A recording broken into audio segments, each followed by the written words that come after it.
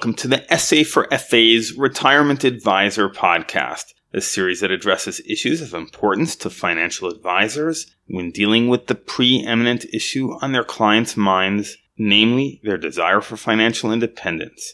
I'm your host, Gil Weinrich of Seeking Alpha, and today's topic is the trend towards 65 to 75-year-olds staying active in the workforce. The Economist recently published a lead story on the so-called young old, or YOLD, as the British publication dubbed the Japanese term for workers aged 65 to 75. As is well known, the aging of the Japanese population has advanced farther than in other developed societies. The median age in Japan today is 48, a full decade above the median U.S. age. For that reason, Japan is apparently obsessed with guiding its aging population to good health, setting goals for everything from blood pressure readings to the number of steps people walk a day. This, according to another British publication, the Financial Times, which reports that the average Japanese man gained an entire year of good health between 2013 and 2016 thanks to these efforts. But back to The Economist. The weekly journal says the height of the baby boom was 1955 to 1960. Add to that the traditional retirement age of 65, and you get a peak in the number of boomers hitting 65 over the next 5 years, redefining what retirement is. The Economist finds this redefinition in the realm of work, noting that in 2016, 1/5 of 65-year-olds continued working, and that number continues to accelerate.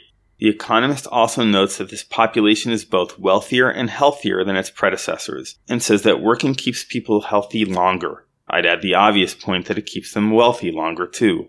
You can read the article yourself for the details, but one detail that I will note cites research that continued work slows down cognitive decline and that workers in the retirement age bracket have a cognitive capacity of people 1.5 years younger. This all makes intuitive sense, and while the matter continues to attract the study of gerontologists and other scientists, it brought to mind a story I heard from an elderly person now in his upper 70s who was extremely active and sharper than a tack. This person once literally drove into an active riot, with hoodlums attacking his car, reaching in and attacking him as he drove with passengers in the back seat. He somehow maneuvered away, reached a safe location, parked the car, and promptly fainted.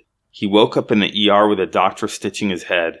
He remarked to the doctor that it was a miracle that he hadn't fainted until he parked the car.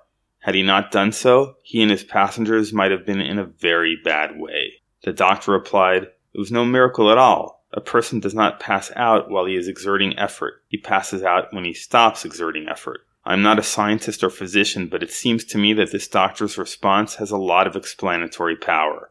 It's no surprise that continuing work for those 65 and older is the sort of exertion that would help stave off mental and physical decline. The use it or lose it phenomenon can be seen in all walks of life. Physically, you stay strong by exercising. Take time off of your exercise, and you now have to work harder to get back to where you once were. Mentally, I'll note from my own experience that when I bother to learn something important, I verbalize what I have learned. I don't mind being the weird guy who's always muttering to himself. I really don't want to lose my investment in learning, which would stem from just reading something without any effort to seal it in my memory. So we shall see if The Economist is correct about this decade being the decade of the young old. I think it will be, since many other sources point to this trend of staying in the workplace, often out of necessity. But I think there's a lesson in this for those who aren't financially forced to continue working, and that is that they should do so voluntarily. It doesn't mean you need to receive a paycheck, though that's not a bad thing. It's just that you can do what you love, whether that is writing a book, teaching tennis,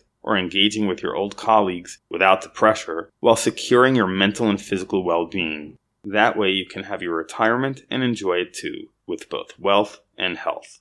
Thanks for listening. If you found this podcast of value, consider passing it on to one other advisor. Also, feel free to contact me at gil@seekingalpha.com with any feedback. This is Seeking Alpha's Gil Weinrich.